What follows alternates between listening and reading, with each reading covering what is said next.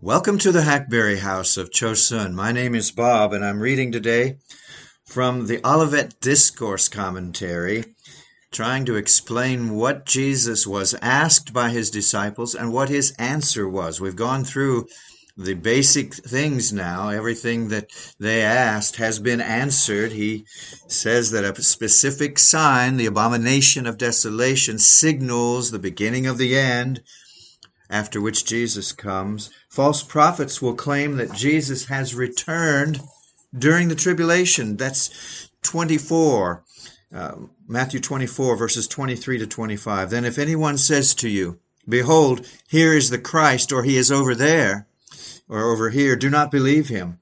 For false Christs and false prophets will arise and will provide great signs and wonders so as to mislead, if possible, even the elect. Behold, I have told you in advance. Mark says essentially the very same thing. There have always been false prophets and false Christs. This passage is specifically aimed at the tribulation period and given to a church that will be here present and needing such advice. Notice the use of the term elect again. If indeed these are the Jewish elect, hidden away from the main catastrophe, perhaps they're made aware of prophets in the communities around them, surrounding them, who are saying that Christ has indeed returned. And even though Jesus will have manifested himself to them in ways that break their hearts, some may be curious about what they're hearing in the community. Or these elect are the church itself. If so, we have here proof that the church will be present during the tribulation for those who would still doubt this, and I do not have a doubt about that. Notice how signs and wonders are given to unbelieving fakes, and not only then, but now. We need to be followers of Christ and his word, and if signs come, let them follow, but never lead. And now Matthew heard one more word of warning about Jesus coming, and that is an instantaneous return. Matthew 24:26. So if they say to you, "Behold, he's in the wilderness," do not go out. Or, "Behold, he's in the inner rooms," do not believe them. For just as the lightning comes from the east and flashes as far as the west, so will the coming of the Son of Man be. Wherever the corpse is, there the vultures will gather. So if he's in some wilderness or some hidden room, that means he's taking a slow, gradual approach to his return. I've heard some push forward the notion that it's the Spirit that's being referenced here.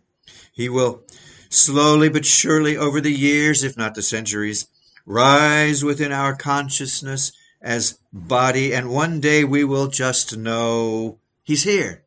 He's returned. Hogwash is the proper term. That's not a biblical term. Hogwash is the term to refer to this sort of teaching. Why do people insist on everything except what God said?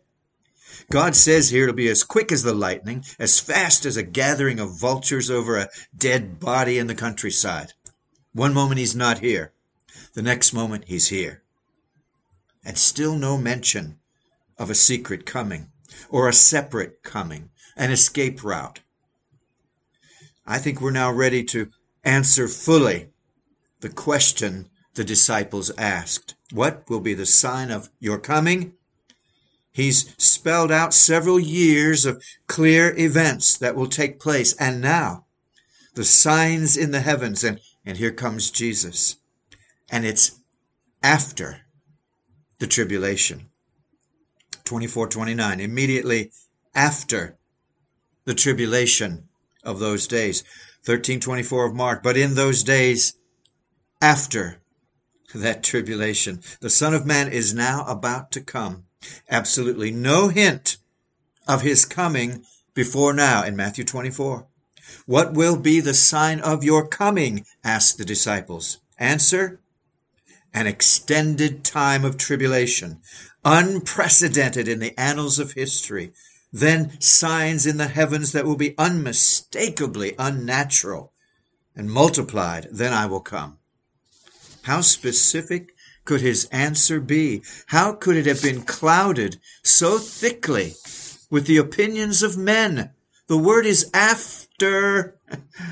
After the tribulation, Jesus comes, not before, not in the middle of. After. I want to shout it. And people still won't hear. And then the sun and the moon and the stars all react. Matthew 24, the sun will be darkened.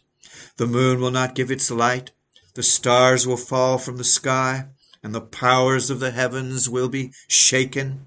Mark 13, the sun will be darkened. The moon will not give its light. The stars will be falling from heaven. The powers that are in the heavens shall be shaken. Luke 21, there will be signs in the sun and moon and stars. The powers of the heavens will be shaken. So reading all these accounts, the order seems to be that although signs in the heavens will begin immediately after the tribulation period, they will not end immediately. But in a relatively short period of time, nature will suddenly go haywire. An eclipse of the sun and moon, a supernova of stars, or the falling toward earth of meteors that people will see as stars falling. And all three add that Jesus mentioned the powers that are in the heavens will be shaken. Now, what powers are in the heavens other than sun, moon, and stars and so on? Oh, those are not powers. Those are created things. I believe this powers could be read as demonic powers, principalities, the government of Satan, the prince of the power of the air that has long held sway over unsaved earthlings, will suddenly be out of control. Darkness will be banished from the realm. Light is on the way. And then the people on earth react. In Luke 21, and on the earth distress among nations.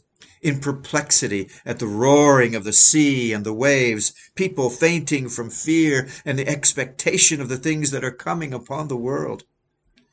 Now surely such physical phenomena occur today. People die from anxiety and fear of the future, especially in nations that are under direct attack. Men have always been nervous when they see signs in the heavens. But here will be more breaking of precedent. Here will be an avalanche of signals from space that this world is about to change forever. It's quitting time. The King is coming. Of course, unbelievers won't be aware of what is happening, and that all this is merely the grand introduction of the rightful ruler of the planet. The few believers that have not been massacred by Antichrist will know what's going on. They are the blessed that Daniel spoke of in his 12th chapter. Read it. And then the second coming. By the way, it's the only coming we have been promised. The only coming that answers the disciples' questions. It's in Matthew 24. Then the sign of the Son of Man will appear in the sky. Then all the tribes of the earth will mourn. They will see the Son of Man coming on the clouds of the sky with power and great glory. Mark, and then they will see the Son of Man coming in clouds with great power and glory. Basically the same in Luke. The final sign to look for is the actual coming itself. How will this sign be communicated to the entire planet? Well, now that's a question for first century believers, all the way down to just several generations ago. It's not a question for you and me. Worldwide communications have been created for this very thing. Oh, it will be known instantly, and it will be mourned instantly. Instinctively, the people of earth will know what this means. They'll be calling for rocks and mountains to fall on them. Repentance, but too late. As to his coming with the clouds, other major texts that report of his coming mention them. Acts 1:11, 1 Thessalonians 4:17, Revelation 1:7. This is no secret coming. Every eye will see him, Revelation 1:7. The mourning of all the tribes is also mentioned in that verse of John's Apocalypse. Can we talk now, in closing today, about the rapture? The rapture? Yeah, I believe in the rapture. Of course I do. I wish they had not put that word in there, but it's in Matthew 24. He will send forth his angels with a great trumpet blast, and they will gather together his elect from the four winds, from one end of the sky to the other. That's the rapture. It's in Mark. And then he will send forth the angels and will gather together his elect from the four winds, from the end of the earth to the end of heaven. That's the rapture. Luke 21. But when these things begin to take place, straighten up and lift up your heads, because your redemption is drawing near. That's the rapture. Maybe that Luke passage should come first. The heavens go crazy. Jesus appears in the sky. That's the time to look up, because you'll be lifted up soon. You'll be looking up, but then you'll be lifted up to be with him in the air and on the earth. Here indeed is the much talked about rapture, the seizing up, that's what the word means, seizing up of the church into the sky, after having been gathered from all over the planet and wherever humans are. And this passage meshes perfectly with the other scriptures that talk of his coming, but have been hijacked by those who see him secretly coming 7 years earlier. Consider, for example, the trumpet blast.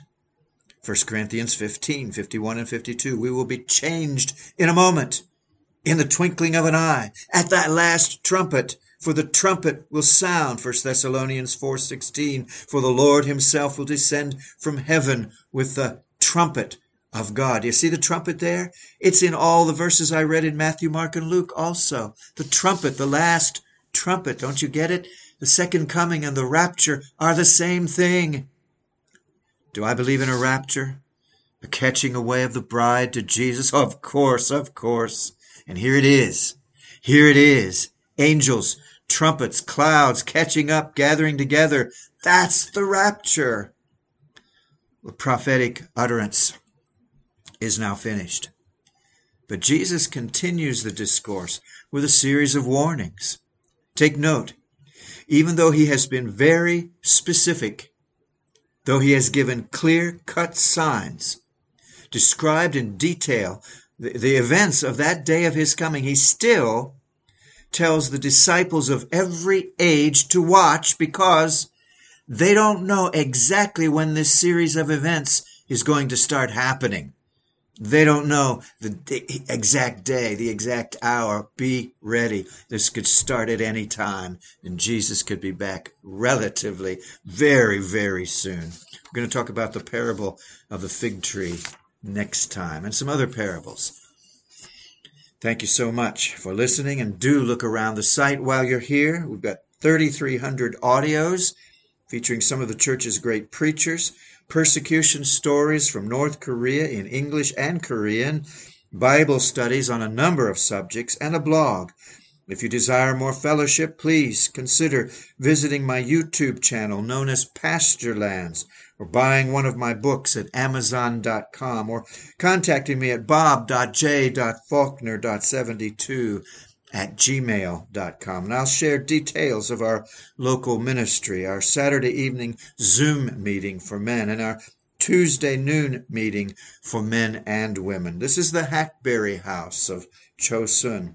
This audio is being released to you on June the 2nd, 2022.